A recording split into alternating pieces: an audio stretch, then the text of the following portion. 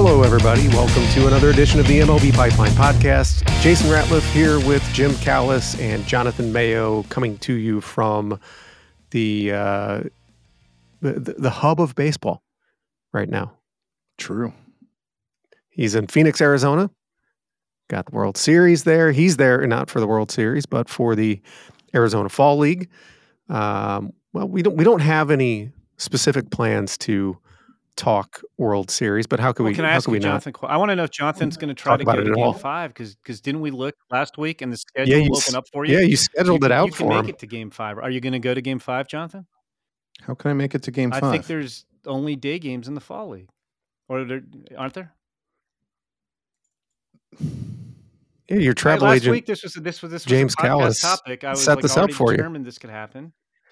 Yeah. Hey, mapped it all out for you. So here's the problem. First of all, Game 5 is Wednesday, and I'm covering a night game, right? There are 2 night games on Wednesday, unless they move those 2 again. Why don't you go to a game today then, as we record this? Well, so I didn't go yesterday. Really luring in the listeners here by going over Jonathan's schedule. It's really exciting. What are you doing at 4:30? So, as the timing works with the 2:30 start time for a Fall League game, and then once I write, I will not make it to a game in time. Not to mention the inability to find tickets. But thank you. I would prudentially. I'm upset. All right. Yeah, that would be worthwhile. We will talk Arizona Fall League, please, and we will talk Arizona Fall League with the top ranked prospect in the Arizona Fall League, Colson Montgomery. 2 weeks in a row of a Montgomery guest on the podcast. Who do we have next? We have any Montgomerys lined up for next week? We have Montgomery Cliff for next week. Montgomery Burns.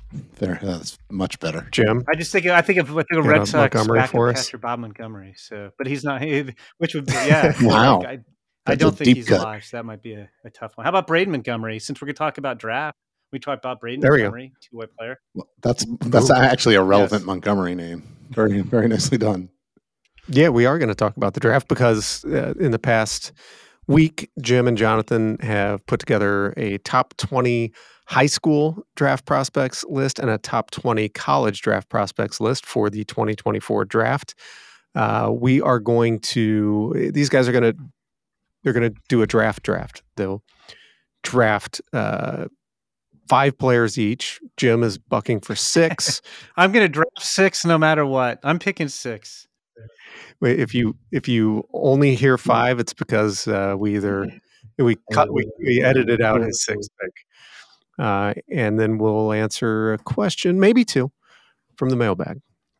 So Arizona Fall League last week when we met, Jonathan had just arrived, so he didn't have much to offer from the Fall League, but now he's been there for a week, seen at least 6 games, I guess. How many games have you seen? I don't remember if we had you on any double duty days. No, we didn't in the end. Okay, so six games. I don't know. Have you been there a full? I guess you've been there a full week now. Yep. I know. Yesterday you saw Emiliano Teodo good again, and if you've seen him at all in the Fall League, you've seen him good because he's been nothing but. He's been about as good as any relief pitcher we've seen in the Fall League. I went back and took a quick look, and there have been several relief pitchers that have posted a perfect ERA over their course of a Fall League season. There have only been 2 that have posted a 0.00 ERA with a K/9 over 14 per 9, as is the case with Teodo now. Of course, still 2 weeks left in the season. He's only pitched 10 innings, short sample size, but I remember one because Jared Miller, is it Jared Miller, one of them? Yeah, he was the most unbelievable that year. And I'm now looking up his numbers on Baseball Ref. He had 30 strikeouts in 18 third innings. And I remember, I also remember him because I think the next year was the first year of the MLB4 tournament, and they had Vanderbilt versus Virginia, and it wound up being a blowout. Like Vanderbilt was up 13 or something to 1 after like 4 innings. And so I think we kept Pavin Smith on for a while because he was a Virginia grad, and we kept Jared Miller on maybe for a whole inning, because we didn't have much to talk about because it was such a blowout. But I do remember Jared Miller. That was just crazy. Like I think he might even be a little bit better than Teodo was this year. But he's the one I remember is Jared Miller. Yeah, 18 and a third, 6 hits, no runs, 4 walks, 30 strikeouts, 0.55 WHIP, 103 average against, and a 14.73 K/9. The other pitcher to do that posted perfect ERA with a K/9 over 14, Mitch Stetter back in 2007. But yeah, I mean, Jonathan, and I know this is a pitcher from one of Jim's organizations. You could talk about him though. I give you permission. I appreciate it, Jim. Thank you. Yeah, it was interesting because so often we don't really pay that much attention to relievers in the fall league. If a guy starts and pitches well, you'll note that, especially if they go 5 innings, which doesn't happen all that often. And then it's typically the offensive performances that we're focusing on. In later innings, maybe we're even already starting to shape what our story is going to look like for the day. And last week, he came into a game, and I was kind of still paying loose attention, and I was like, wait, did that say 102 on the scoreboard? And so then I started paying more attention, and Jason, you and I have sort of been talking back and forth about doing something about relief pitchers in the fall league, and it's hard to cover them. And then the game I was at yesterday, it was one of those games where there wasn't a whole lot to talk about, like in terms of standout performances. And at about the 6th inning, I actually was like, you know what? If Teodo comes into the game, I'm going to, and pitches well, I'm going to write him. And he got a 2-inning save. Actually gave up a hit and a walk, which is rare enough in the fall league. And he was great to talk to afterwards. You mentioned the Jared Miller numbers, and the other, he's right there. I mean, the 0 ERA, as you mentioned, the 16.2 strikeout per 9, right? The 0.91 batting average and a 0.5 WHIP. The biggest thing is that he's commanding his fastball better than he did during the year. If I were the Texas Rangers, I would never let him start another game. I would just keep him in the bullpen. He prefers to start, but that's what he's done. I don't know, Jim. I think if you put him in the bullpen, that stuff is going to play. He's going to get to the big leagues next year, and I think someone will explain that to him, and then he'll buy into being a reliever. Yeah, I think he projects more as a reliever. I think that's accurate. I mean, it may be a situation where you give him some starts to give him some regularly scheduled innings, but I think long term you're looking at him as a reliever. I agree with that. Who's impressed you from a hitting standpoint in your first 7 or 8 days out there? Well, what's interesting when you coming out, after a few weeks, there were guys who were putting up numbers, and I didn't know what Jacob Marcy. I had never seen him play before, and he's been really fun to watch. Easy for me to take the guy who's leading the fall league in OPS, but it was one of these. We've all seen guys who have put up good numbers, but you don't see it. But the games I've seen him, he has hit everything hard. He had like a little bit of a dip, and then sort of got hot again. He's driving the ball. He's stealing bases. I think his uniform is dirty every single game I've seen him, and I've seen him a few times now. So that was one of those guys that I was like, all right, he has actually lived up to the numbers. I'm curious to see what he does next year. I don't know what he is. Maybe he's a 4th outfielder when all is said and done. But I think this is a case where a fall league performance has definitely raised his profile. So he's been the guy that has probably impressed me the most. I'm scrolling through some numbers here. There's not been like that. There haven't been that many like huge offensive performances since I've been here. Obviously Chase DeLauder has been good. I've liked the at bats from Gabriel Rincon that I've seen. He's having a decent fall league, but really good approach at the plate. So those are a couple guys that stand out. When I look down the list of OPS leaders in the Arizona Fall League, Jonathan, you talked about Marcy. We've talked about James Triantos. Those two are 1-2 in both OPS and total bases. Dominic Keegan is third. Oliver Dunn, Liam Hicks, Caleb Durbin. A couple interesting things that stand out just looking at their stats across the board. A lot of these guys are running too. Jacob Marcy has 14 stolen bases in 18 games. Triantos has 7. Oliver Dunn has 9. Caleb Durbin has 11. So, 4 out of the top 6 in the league in OPS, also with 7 or more stolen bases in 15, 18 games. Also, most of these guys, their walk to strikeout ratios, very impressive. Marcy, 17 walks, 19 strikeouts. Triantos, 10 and 11. Egan, 7 and 10. Hicks and Caleb Durbin, both with more walks than strikeouts, 12 to 8 and 12 to 6. A lot of the guys, you look down the list, their walk to strikeout ratios, very, very good. And that seems like something that we've seen, like it's come to light in the postseason with, of course, Full Count Carter. And, I think in this year's postseason, the rookies have walked more times than ever in a single postseason in history. And like they had eclipsed that number, I think like a week ago. Is there something, I mean, I'm extrapolating from a very small sample size here, but I think it's apples and oranges to some degree, because the hitting is just so far ahead of the pitching in the fall league. And I just don't think it's, so I think it's more of a pitching issue in the fall league and more of a teams prioritizing guys who can work counts and get on base to win games in the postseason. I just think those are two entirely different things. And I guess the combination of those two things in the fall league leads to.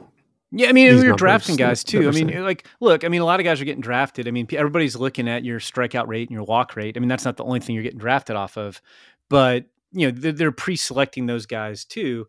So I do think hitters in general work counts more than they did 20 years ago. And then you get to the fall league where there's not a lot of high quality pitching. And I was just eyeballing the stats. It looks like teams are averaging about 5 walks a game. So I would attribute it more to the pitching in the fall league than necessarily, there's a bunch of guys with unbelievable batting eyes. Yeah, I think that's right. Now, a lot of guys are in the fall league working on their approaches, and it probably helps.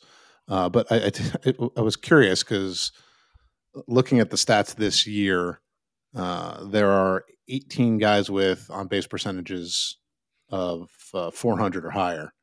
And that is exactly the same amount of guys last year who finished with 400 or better on base percentage. So I do think it's more year to year the pitching. You have a lot of guys who are here who are trying to work on throwing more strikes, and hasn't always gone so well. But it has made for those high walk totals, and then guys are taking advantage of getting on base and running on it. And it's not all like super fast guys. Gabriel Rincon stole 30 bags during the regular season. He's 11 for 12. AJ Vukovic, who's more athletic than people give him credit for, but I don't think anyone would have thought that he'd be 12 for 13 stolen bases until a couple days ago. He was actually ahead of Victor Scott in stolen bases, but a friend of the pod, Victor, has moved ahead of him. He's got 13. He's the only one behind Jacob Marcy at this point in time. And I'd be willing to bet that he's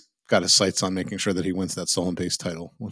And Victor Scott, another guy with more walks and strikeouts, which is good for a guy who needs to use his legs to get to the big leagues. So we are into the final 2 weeks of the fall league season, which we have the Fall Stars game, the Home Run Derby on Saturday, and then the Fall Stars game on Sunday of this week. And then next week, season culminates with the play-in game and then the championship game next weekend. So the Fall Stars game, always the big event of the Arizona Fall League. This year, as we've talked about, on the podcast several times the fact that the overall number of top 100 prospects in the fall league this year down a little bit. And then we lost the two highest ranked pitchers in Jackson Jobe and Ricky Tiedemann, who wrapped up the season, their fall league season early. So we're down a couple more. But the Fall Stars game is always a lot of fun. We're going to see the best players in the fall league out there. Who are some guys in particular that you guys are looking forward to seeing this weekend? Well, Jim, you were out here for the first week and then been, away. So who are you most excited to get to see? Because the Fall Stars will be your first fall league action. Correct. Yeah, I think there's two guys. There's many guys I'm looking forward to seeing. I did get to see a lot of guys first week, but I think the two guys I'm looking forward to seeing the most are one is Jace Young, who I interviewed for the podcast and had a great time talking to him. And we probably talked for 20 minutes after the podcast because he was just hanging out and he loves to talk baseball. And he was very excited about his brother being in the World Series. I never got to see him play. I saw Salt River, I think, play. Every game I saw Salt River play, he wasn't in the starting lineup the first week. So I never got to lay eyes on Jace Young on the diamond. So looking forward to seeing him. I think he's, obviously top 100 prospect. He's probably the only top 100 position prospect I didn't get to see the first week. And he hasn't played a ton. I mean, he's only played 12 games through 4 weeks, but so he'd be one. And then, I think Jason touched on him earlier briefly, but Dominic Keegan, it just kind of fascinates me a little bit. For a guy who was at a high profile program at Vanderbilt, and he was really their best hitter for 2 years in a row, he flies under the radar a little bit. He had his breakout year at Vanderbilt, and then he got COVID and he missed some time. And I think that took some of the steam out of him as a draft prospect that year. The Rays drafted him. It's a deep system, so he gets kind of overlooked in the Rays system a little bit. I don't have our Rays list in front of me. I want to say he ranks 10th or 11th on their list. Ninth. He ranks 9th on their list. But anyway, I mean, his first full year in pro ball, he came out, he put up an 850 ops as a catcher. I don't think he's going to win a Gold Glove, but I think as he gets more catching experience, I think he can be an adequate catcher. I think there's something there. Anyway, for whatever reason, I think he flies under the radar a little bit. And so I'm kind of interested to see how he'll look. He'll get a chance to hopefully show something in the Fall Stars game. Now, of course, we don't know who's in the game. So this is who we'd like to see in the game because rosters will be out later this week. But I'm hoping we get to see him and he gets a chance to do something. Jonathan, I see you're waffling in our Google Doc. So I really want to see Harry Ford because I haven't seen him. No one has seen him. He hasn't played in quite some time, and he's still here. So if we're going pure wish list, I was excited to see him. I think may have even been an earlier podcast episode when we were like, who are we most excited to see? We saw him in the futures game, but you don't really get like a good look at a guy that way. And so I was hoping to get to see him multiple times over the 2 weeks here, and I haven't seen him play. So that's why I had him. And I'm like, well, I'm wondering if he's going to be in the game because he hasn't played in so long. But if he gets into games this week, then hopefully we'll see him. So that's why I've been waffling between him and then Kyle Manzardo, who I haven't got to see. Maybe I saw him in one game, but he didn't really do anything. And I know people were excited because early on he was starting showing some more power. I think he's cooled off some, but like to see him swing the bat. And then the aforementioned Victor Scott. And maybe that's just because I want there to be, there's a home run derby. But I'm always a fan of some sort of skills competition. I don't know how you would do it. Maybe just have them run 60s. I don't know what it is, but I would love to have the fastest guys in the league do something so they could show. I would love for Jonathan to be like Rich Eisen and race Victor Scott. I know Rich Eisen, when at the NFL Combine, doesn't race the guys per se, like they time him. But I think if we do get, I will not. I would like to see you race Victor Scott. No, that is a hard no. Okay. We can have the one where, like, can Jonathan make it? I think Jonathan make it to second base before Victor Scott makes it from home all the way around the bases. Like, that'd be kind of cool. Yeah, we could handicap it. Let's make this happen. All right. Chuck Fox. I think I can make it to second base before he goes home to home. I don't know. I'm skeptical. Oh, wow. It's coming together. It's coming together. Time. All right. Let's take a break and come back and talk to a White Sox prospect, Colson Montgomery. That's coming up next on the MLB Pipeline Podcast.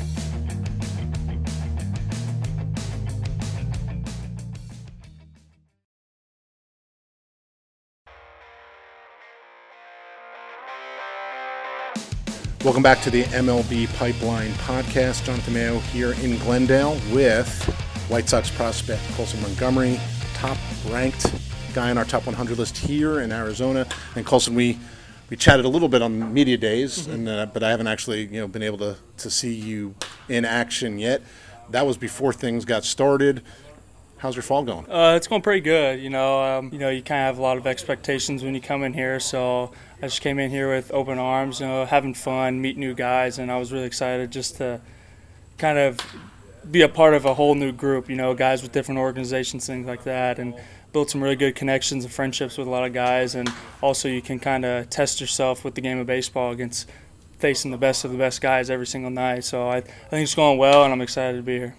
I know, all hitters, but especially you clearly sort of study the game, you can take things and learn things from guys you're playing with and against. Have you already sort of picked up some things like, oh, all right, I hadn't really thought about X this way, and hopefully I can incorporate it into my game? Yeah, especially at the plate. I've learned from some guys about their approaches and things like that. And the one thing is a teammate of mine, he came up and he told me, he's like, dude, pitchers are human too. They throw balls, they don't just throw strikes every single time, even in the big leagues, even here. And this guy, he rakes, he's a good hitter and everything like that. And him kind of telling me that kind of just lifts some weight off your shoulders, knowing that, these guys are human too. They're not going to throw everything right down the middle, or everything that they throw is going to be a strike. So it kind of goes into your approach of hitting your pitch and don't really fall into the trap of the pitcher.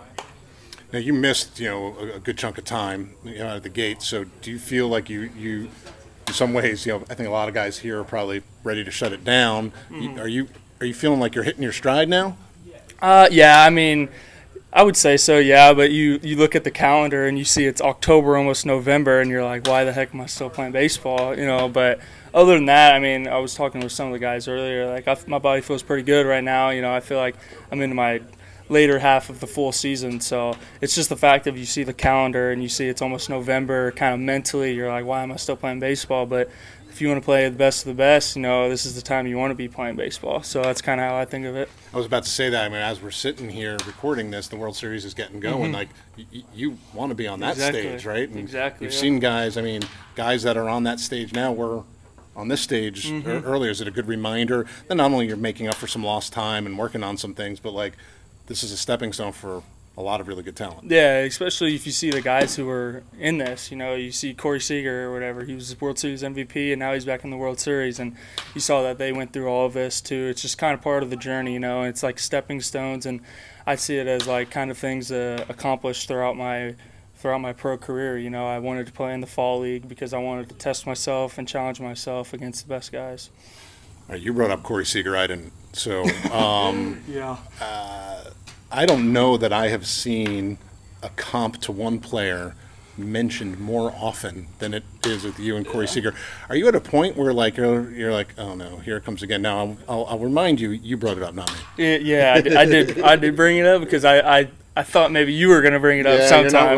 You're not wrong. But it's a good comp, especially with what he's done and things like that. So the fact that it just keeps coming up all the time, I look at it a lot more, because there's got to be a reason why it's always coming up, So you kind of just learn how he plays the game, kind of his mannerisms, and how professional he is in the field and at the plate. All right, so we can practice right now. I'm going to bring it up, and you're going to pretend like it's the first time you've ever heard it, and it's the greatest thing you've ever heard. Are you ready?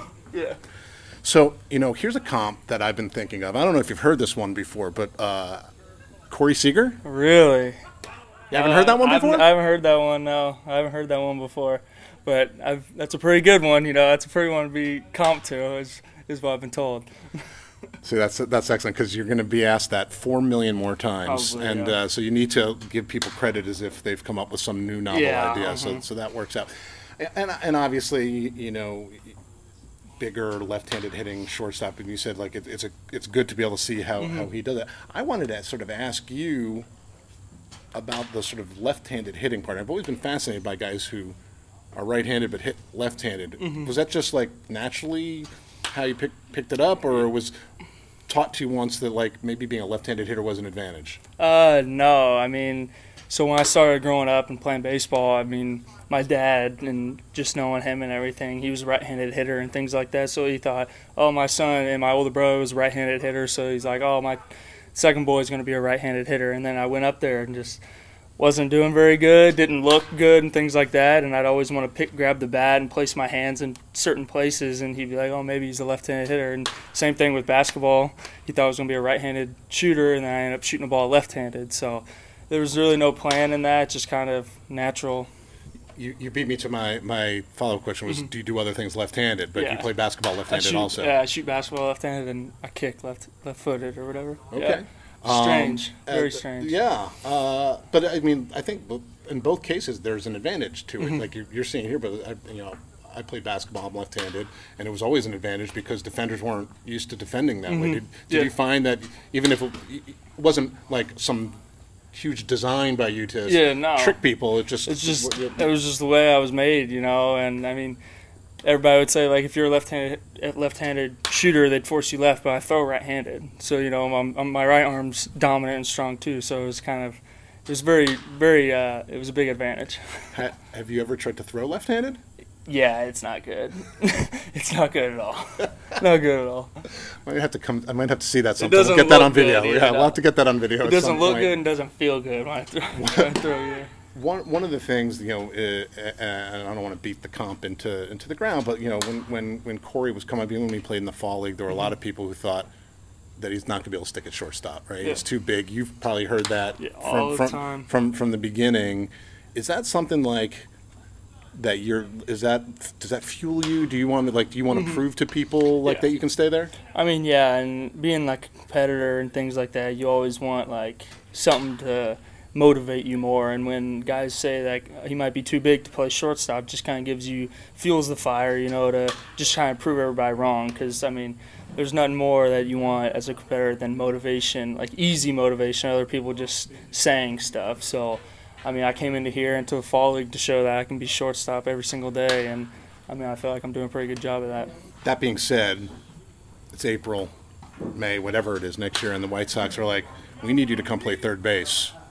You're on the plane immediately, right? It's not like you're like, no, I'm a shortstop. Yeah, of course. I mean, especially with my organization and things like that. If they tell me you need to play right field or whatever, it's like, yeah, like I'm gonna do that, because they feel like if they put me there, it gives us the best opportunity to win. One of the things that stood out for you in the early parts of your career has been your overall approach at the plate. Is that something that you've worked on? Is that something that you just sort of naturally, when you started playing baseball seriously, like it just kind of came naturally to you? I would say it came pretty natural, and then as I got older in high school and into pro ball, I kind of some of my hitting people gave me challenges and things to help that approach of having strike zone discipline and things like that. So just the fact that they were able to be there and challenge me and do things like that, but I would say it pretty much came natural. Are there things that you can do? Are they giving you a hard time? People are watching us right now. That's just what people say. This is audio only, but people are definitely watching what you have to say right now. There are things you can do. You get stronger in the weight room. You can, work on hitting the ball the other way in the cage. Like, are there things that you can actually do to continue to hone that approach, especially as you face better and better pitching? Yeah. So when I'm down in the off season and with my hitting guy Hunter Bledsoe, we set up the iPitch. There's a thing, it's called an iPitch, and you can program any pitcher into that machine, and it'll throw exactly what their pitching metrics and the speed and things like that. So we'll be doing that 5 times a week, every week for all of off season. So you see guys like Brent Rooker and Jake Berger that I hit with down there. They're using that, and they crush the ball, So I mean, it works, and it's sometimes you get carved and you look stupid doing it, but I mean, in reality, like, it's going to help you. Seeing game speed stuff and seeing pitching like that, it's going to help you. So I see that every day, and I like being challenged. Even if I fail, I like being challenged, because I know that whatever I see in that machine is going to be And when I see it in the game, it's going to be not as gross as a machine. You know what I'm saying? So I want to be challenged a lot in my work. It's kind of crazy, like how far, probably even since you started playing seriously, how far the tech has come to help a player. I mean, because I think part of you would probably be like, I just want to go out and hit. You know, is that something that you've always embraced, or it's just something as things are introduced to you, like this device, that you're like, okay, I actually I recognize the need for this sort of thing. Yeah, I mean, I'm kind of old school, I guess you would say. I'd rather see an arm BP and things like that. But I mean, the day and age we're in now, there's just so much technology that they use with analytics of hitting and things like that. So then when they came with the iPitch, I liked it a lot. I liked the fact that I was challenged. And the thing I did when I was hurt was the virtual reality thing, just kind of keep my eyes ready, and just kind of stay focused and things like that. How about on the data side of thing? Or do you use any of it? Do you use any of that? No, I don't use any of it. None of it, except maybe the pitching stuff. You got to see how guys are with their fastballs and their breaking ball. But I mean, I know the basics. I don't really try and look too much into that because hitting's hard enough. I don't really want to think too much. Just leave it up to the hitting coach to tell us all that stuff.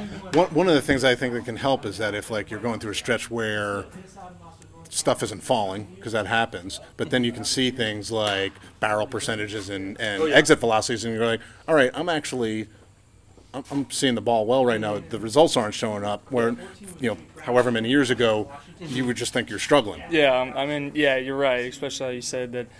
I guess years back you could be hitting balls hard and things like that, and a guy could have robbed a home run or things like that, and you're like, oh my gosh, like on paper you look like you're struggling, but if you look at the expected averages and things like that, you're raking, So I really don't try and look too much into that stuff though. Yeah, I was talking to someone else who was here in the fall, and he was saying you can look at that and it helps, but you come up to the plate and you see 220 on the scoreboard next to your name. Batting average still matters in terms of that. Yes, I agree with whoever said that. It's very true. You could be in the box and you say, this is probably the best I've felt in the box. I'm seeing the ball really good, but just things aren't falling. It's just part of the game. It's just kind of, you got to stick with it. Now, we're talking all about approach and things like that, and I looked. I think you've got 2 walks and 19 Ks here so far. Yeah. So what are you?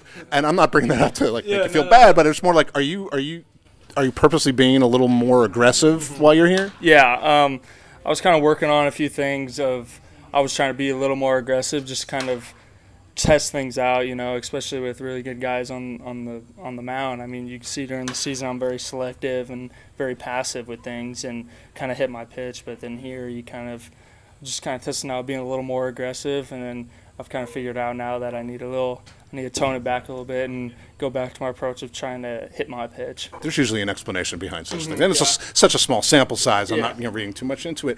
What's your off season going to be like? Once you wrap up here, we've got a couple more weeks, and then do you take some time off? Do you start getting itchy to get going right away? What will the off season be like for you? And is it any different because of all the missed time you had compared to say last year? Yeah, I mean, I would say right when I'm done here, I'll go back home to Indiana, see family and friends like that, and then I'm going on vacation. I'm going to Cabo with my dad. Good choice. I need just a little relaxer, because even when you were it's a full season, but even though I was out for I don't know how many months or whatever, it's still mentally draining, because you're mentally. Maybe more so. It is, because you're mentally preparing yourself to get ready, and also you're going through why am I not here? Why is it not feeling better and things like that? So I mean, I would say I'm a little mentally drained, but I got more left in the tank. But then I'll go to Nashville and start working out there at my agency with Jake. I'm pretty sure is going to be there, Brent Rooker and guys like that, and start working out there around mid-December, and be there till whenever I got to report back out here. So you kind of live in Tennessee now? Yeah, I live. Yeah, I'm a resident of Tennessee now. I got it. Weather's a little better than Indiana in the winter, I would imagine. I mean, yeah, a little bit. I mean, it's kind of the same, but not really. Not quite as cold. Not quite as cold. I guess the other thing, Indiana, people don't think of as it being a baseball hotbed. No. So, as someone who played basketball, was there pressure for you to go in that direction? Because that's what kids in Indiana do. Yeah, no, especially with if you said you were kind of going to go in to play baseball, you know, it's kind of just, there's very few people who've come out of Indiana and been in professional baseball through baseball from Indiana, but no, it's when you're growing up and, you know, you see movie Hoosiers and all that stuff, and you want to play basketball in Indiana. You go to Indiana basketball games, and you see how crazy the atmosphere is there. So when you're given the opportunity to play there, it's just like, it's crazy that, you know, wanting to play there. So there's a little pressure of it, but I mean, I knew what I was supposed to do, and I knew, I guess, what God made me to do, play baseball. Well, you know, maybe now you and Max Clark can have your own Hoosiers baseball movie. Yeah, maybe we can, yeah. He's a really good player, too. Good kid. Yeah, very good. All right. Thank you very much, Colson. Thanks for the time. Yep, thank you. Appreciate it. We'll be right back with much more on the MLB Pipeline Podcast.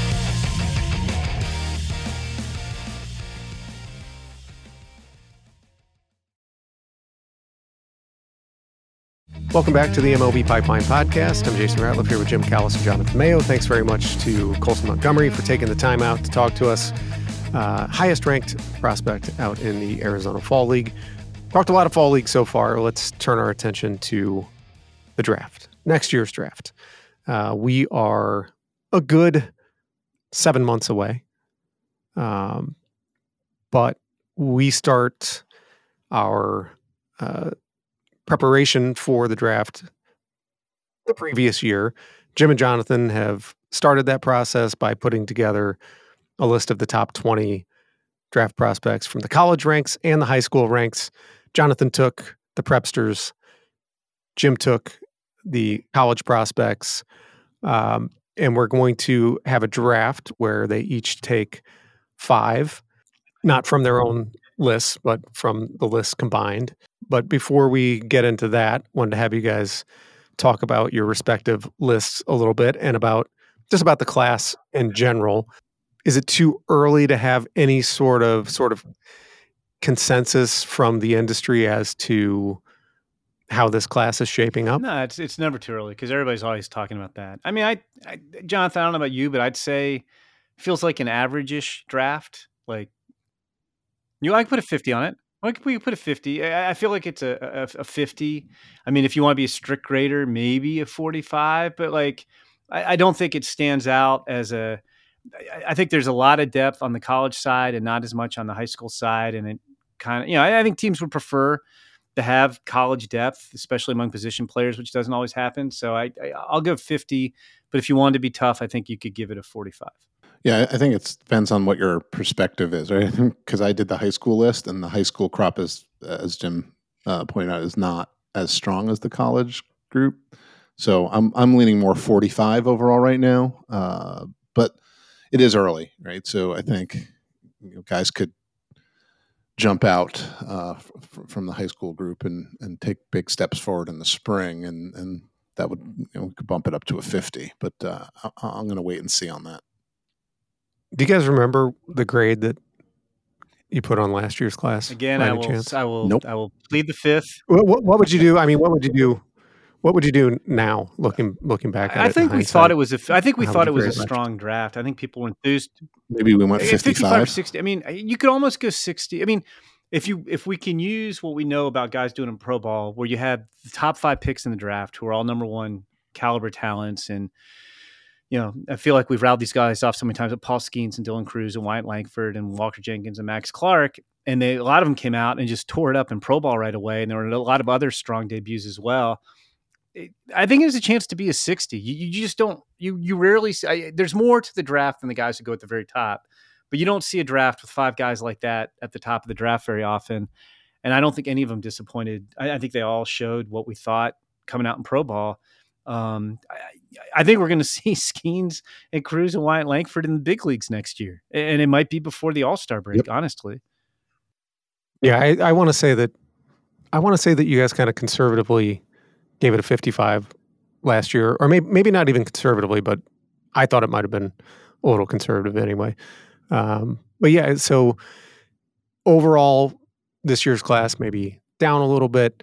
But let's get into the draft, because I think my next question for you would just be to kind of identify some of the top names overall. But a good way to do that is to have you guys make your picks. And I think it'll be interesting here because you guys have already talked about the fact that the college crop is more impressive than the high school crop. And in preparing for the podcast today, you guys were questioning whether a high schooler would go at all in this little. I think draft. Jonathan's So going to it'll bail be out the high interesting. school crop and take a high schooler with his 5th pick. That's my projection. You know now how tempted I am that's fine. to not do that just That's to spite you. fine. I don't know who has the first pick, but I feel like I know who Jonathan might take with the first pick if he gets it, but we'll see. I'm already salty because you don't think I could make it to second base in time. I think you should tell Victor Scott, and I think here. Victor Scott would tell you would not. Victor Scott could probably round the bases in like 15 seconds. You don't think I can go 90 No, feet I said in the 15 second, seconds? 180 feet. I said second. You're running straight to second base? I thought I was going. No, I thought I was going. No, you're going right from over the the plate mound. to second base. Oh, Yes. home to second, home to. Oh no. Yeah, No, yeah. you're I was right. like, I was shocked that you were so adamant. I thought you. I thought. See, I misunderstood. I was like, No, I think you going get from first to if you could get if Victor Scott can get around the bases faster than you go 90 feet, then Victor Scott is the fastest man alive. But yes, to clarify, I think you'd make it close, but I still think he'd beat you. I'm not sure. I'm not 100% sure I could go home to second without hurting myself. So, yeah. Okay. As always, we have not decided who chooses first. I think in Jonathan a should have the draft. first pick. You're I'm giving him the first pick. pick, Okay. and you have to. But you. I was ready to flip my Field of Beans loyalty card. In No, he can have the first coin. pick, but you have to decide whether it's. I don't think it really matters if this is serpentine or it's more of a thought exercise. But are we serpentining or not? No, okay, that's fine. No, that's fine. That's fine. Let's not. You just wanted to say I serpentine. did. We need to get that It's clip. been a little while. DJ needs to get the clip from the Are we in-laws. allowed to? Sure, why not? I'll just work on I'll Alan Arkin use my imitation. Nectar funds to pay for the rights. All right, Jonathan. And is I on predicted the to clock Jason who you're picking in a Slack secret window. Did you predict that I was going to take I J.J. did. Weatherholt? That's why I wanted you to have number one pick. Yes, You you are. I know you. Yeah, you are correct. You do know we've been working together a while. It's as we've said, it's really strong. Who is not college. not number one on Jim's list. Yeah, by he the way. was number two. He was number two on Jim's college top 20. Middle infielder out of West Virginia. Unbelievable hitter. Won the batting title last year. Hit almost 450. Power showed up. Stole a bunch of bases. He can really, really hit. And this is the reason why I think he's going to go out in the spring and show that he can play shortstop. And he's played second base mostly before.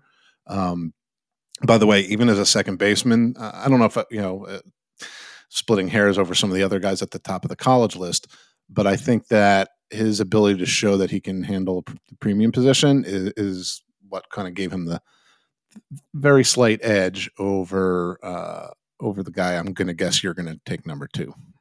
Okay. Well, that's a fine segue there as well. Go ahead, Jason. I'm sorry.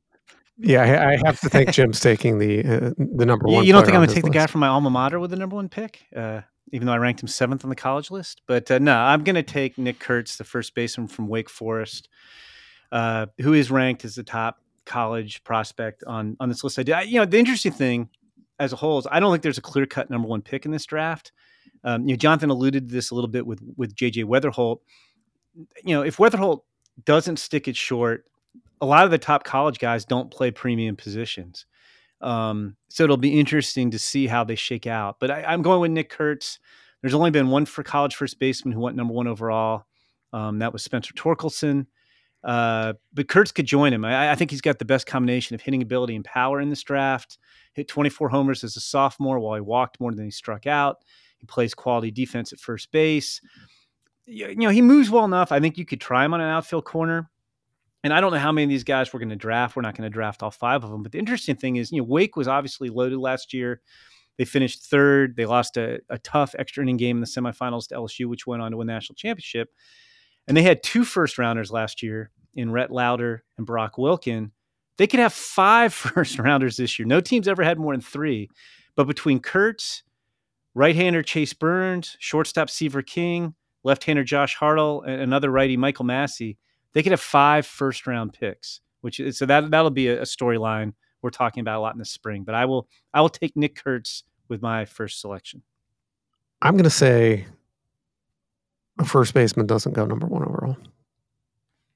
That's fine. I mean, I'm making that prediction. It's a tough profile. I do think if you surveyed 30 teams and just said, who do you think is the best player in the 2024 draft? I do think Nick Kurtz would win. I'm not saying he'd win by a landslide. I do think Nick Kurtz would win that poll.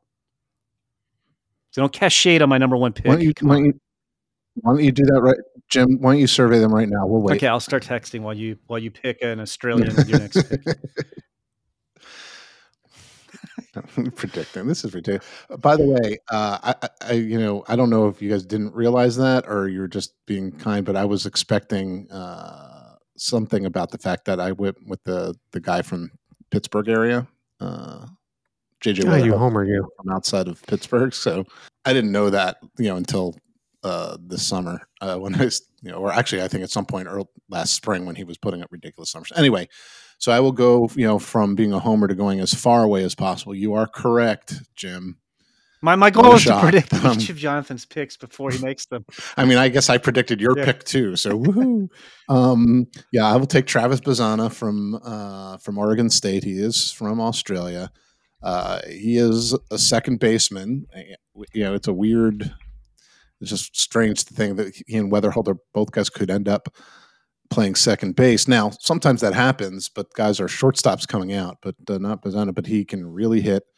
There's some power and speed. Stole a bunch of bases, hit 374 and slugged 622 last year at Oregon State, and then went to the Cape, won the batting title and the MVP award.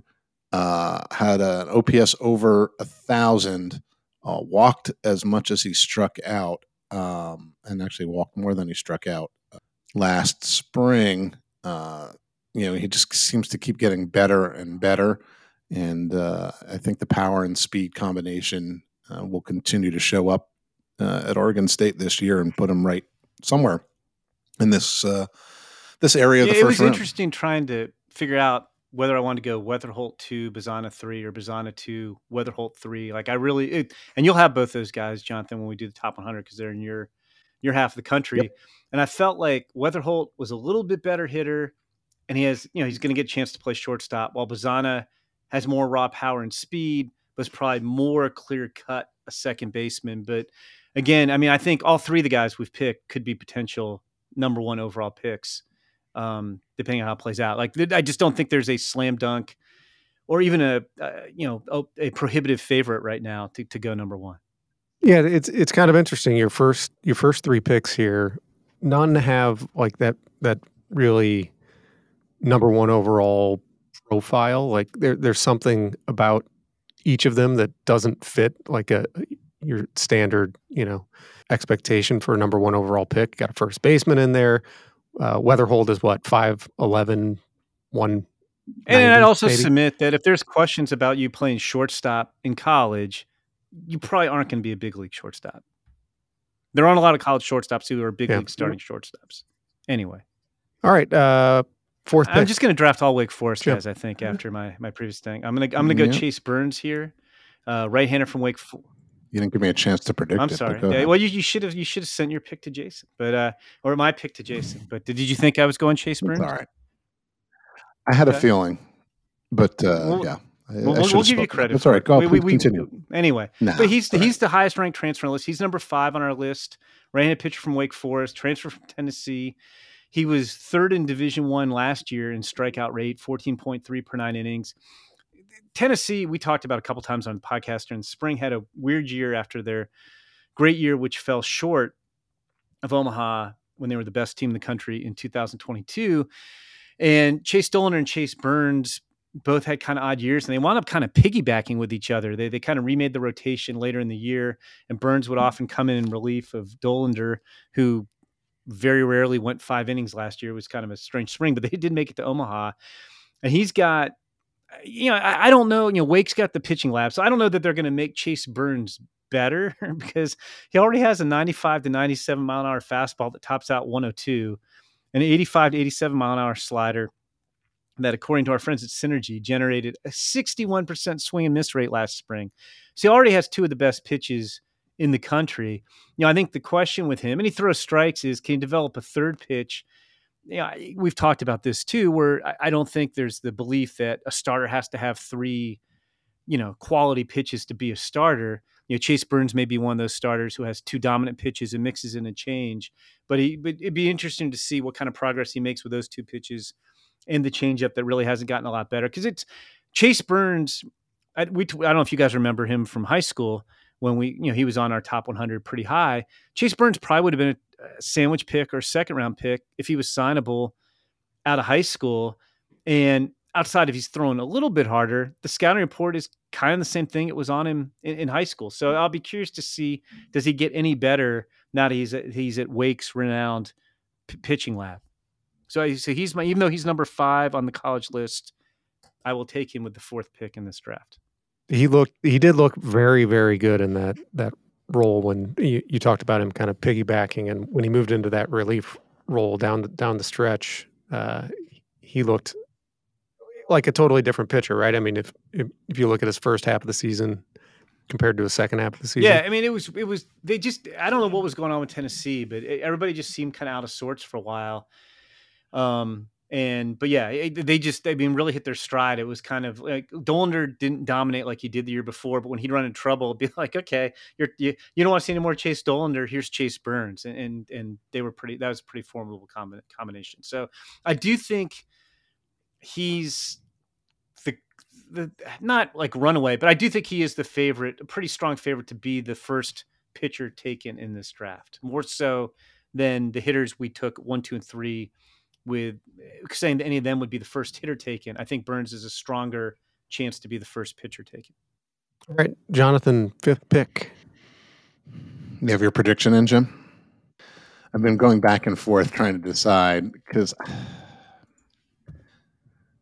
I'll take Jack Caglione. I wasn't sure, and I'm not exactly sure what he is. I know Jim loves the Shohei Ohtani comp. Don't make me angry. So. I did not curse, though. I did not curse. I appreciate the only person that. who should be compared to Shohei Ohtani is Dave Winfield. Anybody else, it's a ridiculous comparison. So don't compare.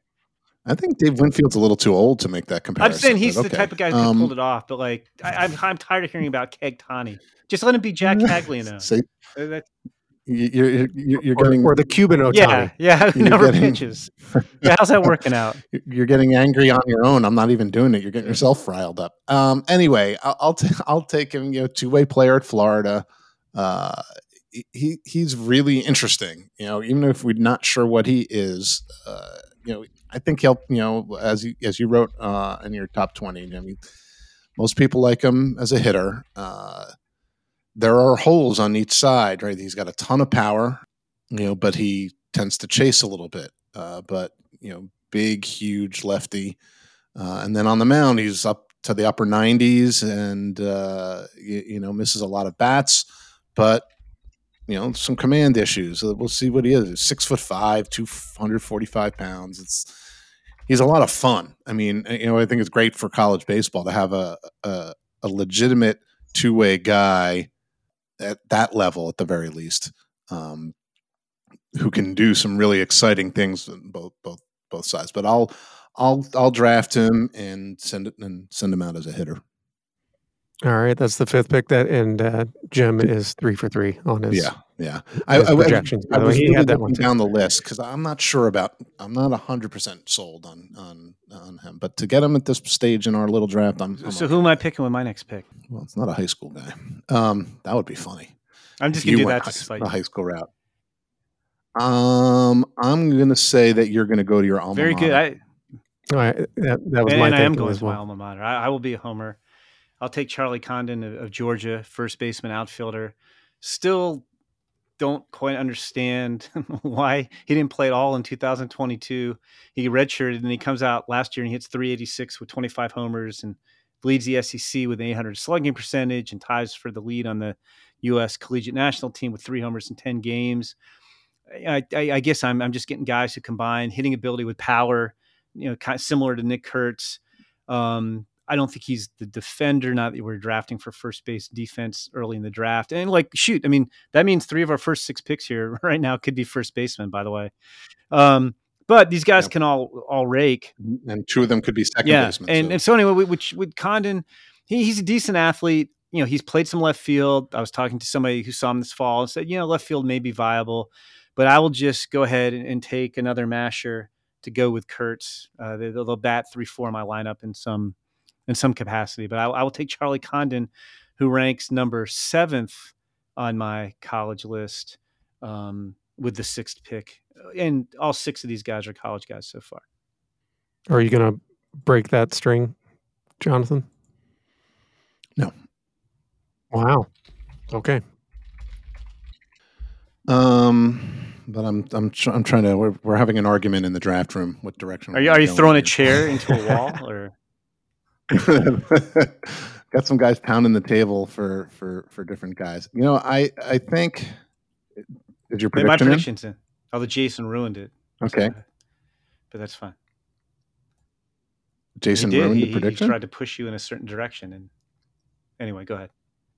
Oh, towards taking a high school guy, you mean? It was subtle. Just simply asking.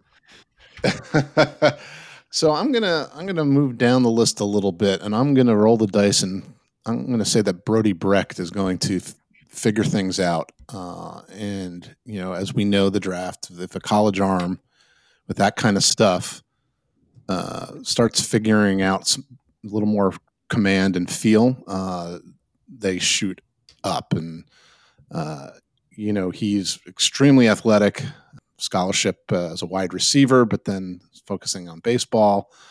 Fastball hits triple digits, really nasty slider.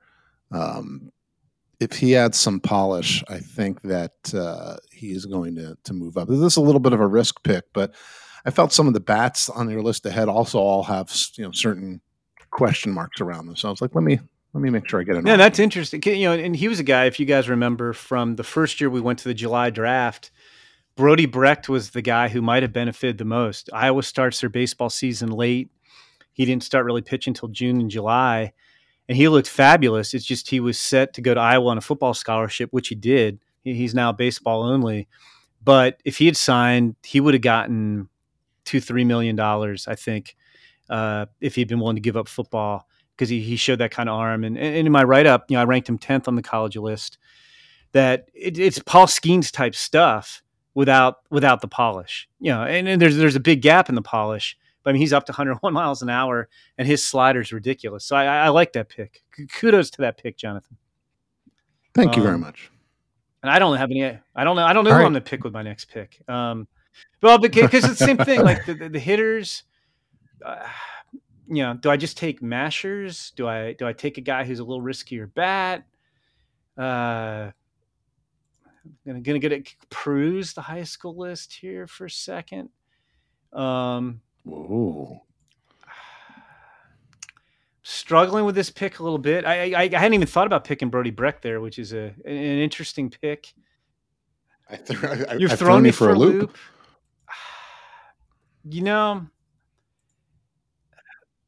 Auto pick's going to pick for you here. So, does that mean I wind up with PJ Merlando or Vance Honeycutt if I get auto picked? Yeah. Highest rank. You got to compare the list. I'm going to roll the dice a little bit too. I don't want to just take 3 first basemen. I'm not building a team per se.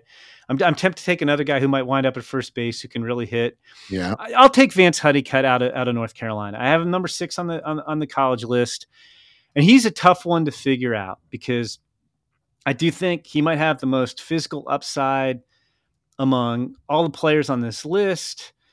He's a potential 5-tool center fielder. You could dream 20-20. You could maybe dream 30-30. He's the ACC Defensive Player of the Year. I think he's definitely a center fielder. The big question, I think, got him going into his sophomore year last year was he struck out 30% of the time as a freshman, and he cut that to 20% as a sophomore. So that's good, but he also hit 257 with a 9-10 ops. And he didn't do as much damage. He hit 12 homers, he hit 19 steals. there's a lot of talent in there. The bat, I think there is a question, but I will stay true to my rankings rather than to go down and take another potential first baseman who I might take with my next pick. So I will take Vance Honeycutt, but I do think he's very volatile. He could be the number one pick, or he could be a second rounder, depending on how the spring goes. Is he like Drew Stubbs? Maybe, although he cut his strikeout rate. Like that part's encouraging. Right. It was weird because Vance Honeycutt was so more productive when he was striking out more. But yeah, I mean, it's that kind of profile where there's a lot of tools, but you wonder, is he going to hit enough to be? Yeah. I mean, I think he'll get to the big leagues. But like Drew Stubbs got to the big leagues, but he struck out too much to be a cornerstone player. He was just an okay, like a decent regular. Yeah, he was good and a really good defender. I mean, that's why he. So that one, it's funny. I don't know who I would have picked if you hadn't picked Brody Brecht. I don't know if I would have rolled the dice and gone Brody Brecht, but Brody Brecht is my favorite pick of the draft for just the I appreciate boldness.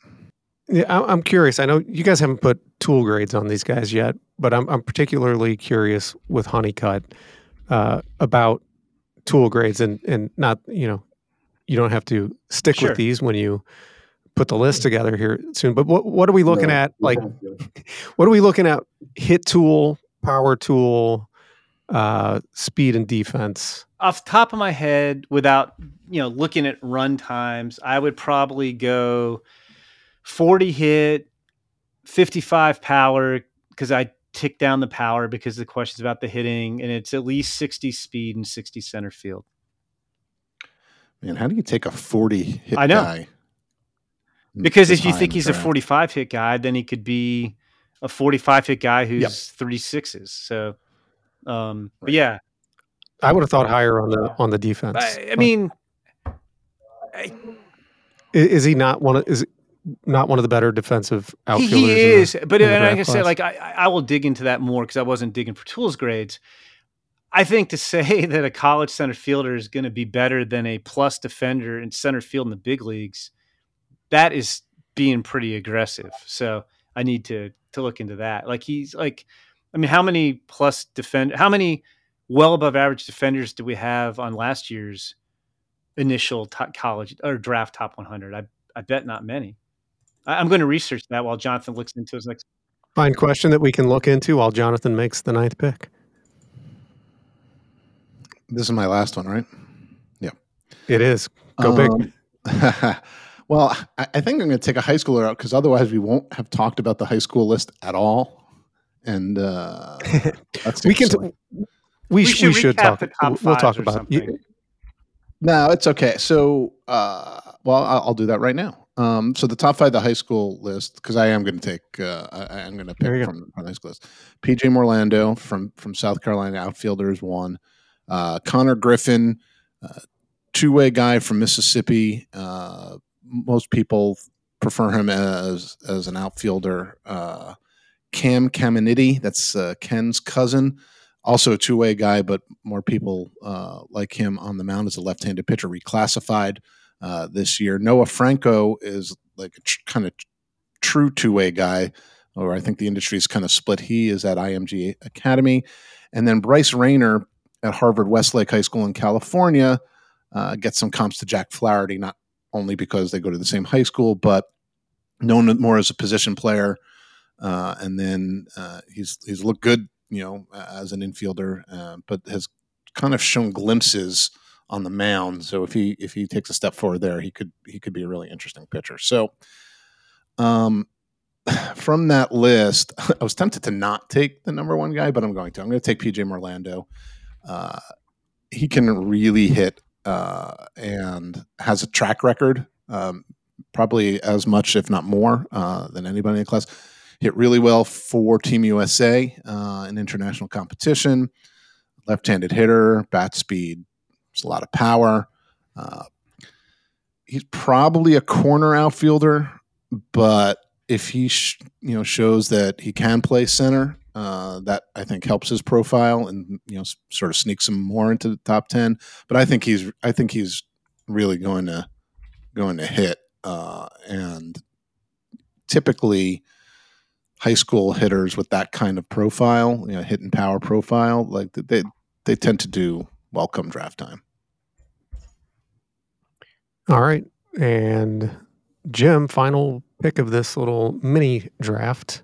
Going back to the college ranks? I'm going to go back to college ranks. And I was trying my Google Drive skills. I cannot find our 2023 draft spreadsheet. I was going to say, I know on the guys I ranked in the winter, I found my top 100 write-ups. I did not have a 65 defense on any of them. So I don't know. We had... Yeah, I don't know if this grade was when the initial list came out, but I do know that Enrique Bradfield had a 70 grade. Oh, you know what? He probably did. He probably did because I did a quick search and I was looking for guys who were 65s. Yeah. He was the name that popped in my head without having looked, but I couldn't remember how high the defensive grade was. Yeah, so there you go. And I don't think Vance Honeycutt's as good defensively as Enrique Bradfield. I don't think he covers as much ground. So the only outfielders to have higher than a 60 field grade: Andrew Stevenson in 2015, Derek Hill in 2014, Braden Bishop 2015, and Michael Geddes in 2014. Drew Jones was the only other 70 field grade for an outfielder a couple of years ago. Yeah, so there you go. And Drew is a good one too. But so I'll finish this off. I will take the number 8 player on the college list. So we've taken 9 of the top 10 college guys and the top high school guy. But I'll take Tommy White, third baseman of Louisiana State. Probably winds up at first base in the long run. So I've now drafted 3 first basemen. I didn't because Jack. No, I guess Jonathan got one. We've got 4 first basemen in our top 10, which shows you how it's a little bit of an unusual draft in that regard. But Tommy White's another guy who isn't just a masher. He can hit. He hits for power. Transferred from NC State as a freshman to LSU last year, helped win the national championship, hit the game-winning home run in that semifinal game against Wake Forest that I mentioned, hit 374 with 24 homers, led Division I with 105 RBI, and I just think he's going to hit. So probably a first baseman in the long run, but again, that bat is so good. And like I said, I just think it speaks to how this will be an interesting draft where you have 4 guys who are predominantly probably first baseman, 2 guys who might be second baseman, all who could fit in the top 10 picks, which is pretty crazy. That's a weird one. I almost took him instead of Brecht with that pick, by the way. That's who. And I almost took him instead of Honeycutt. Yeah, and you got both of them. It all worked out. I like these would be nice. What we're not going to do this, but I forget our acronym for our bonus calculator. Like that we coined last year for all those guys. we could run it through and see what the bonus money would be on these guys. But okay, let's wrap that up and move on to our question in the mailbag, which is a nice little segue because it's another. It's also draft related, and it comes from our old friends TVD. Out of the top high school and college prospects that you ranked for next year's draft, which prospects are you keeping a close watch on, and which ones do you believe will improve the most? Well, I'm going to interpret this, not that Stevie D knew we were going to do a draft. I was going to say, Stevie D is so good at this that he's now reading our minds, and he knew what we were going to be talking about, and he's catering to us here. Yeah, so I'm going to pick someone else from the high school list, and I do think that the high schoolers there's more chance of volatility, even though some of the question marks with some of the college guys. But I think there are guys, even though we only took 1 high school player, who could make huge jumps. So I'm gonna take Cam Caminiti, the two-way guy, but really left-handed pitcher from right here in Scottsdale, Arizona. So when you're done with the World Series game, you can go have after go take Cam Caminiti to dinner after you go to the game. Thanks for I'm just filling out your itinerary. Yeah. He just reclassified. He's probably the best pitcher in the class. Super athletic on the mound. Left-hander up to mid-90s. Could have 3 above average pitches when all is said and done. Can throw strikes. I had one area guy who thought he was a top 10 pick right now. So I think that if he comes out this spring and throws really well, then, there's always the risk with high school pitching, but he's left-handed. So I think that he is the guy who can probably float up to the sort of top third of the draft pretty quickly. Yeah, and I was going to say, Jonathan, I think Cam Kennedy is one of 4 guys in your high school top 10 who are LSU recruits. So LSU continuing to do damage. I'm going to go all the way down to number 20 on my college list. This guy fascinated me 3 years ago when he was coming out of high school, and that was Will Taylor, who's now an outfielder at Clemson. And he could have gone in the top half of the first round. I think he definitely would have been a first-round pick if he was going to sign. But, Dabo Swinney at Clemson convinced him, come here, play wide receiver. You could be our next Hunter Renfrow.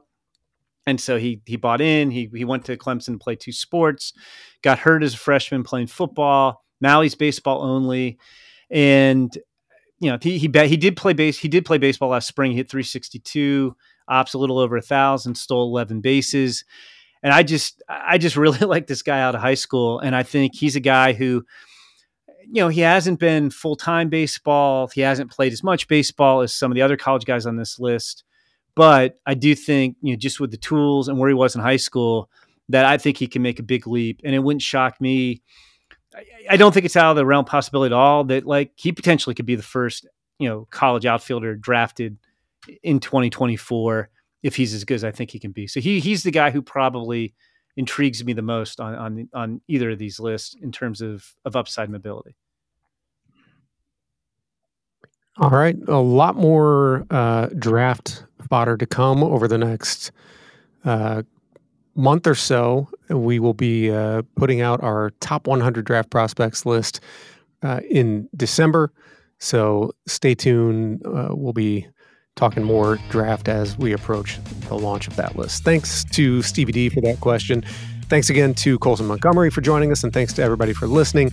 That's going to do it for this week's episode of the MLB Pipeline Podcast. Don't forget to subscribe on Apple Podcasts, Spotify, or wherever you get your podcasts so you don't miss an episode. If you're enjoying the show or have any suggestions, leave us a rating and a review. Thanks again, everybody. See you next week.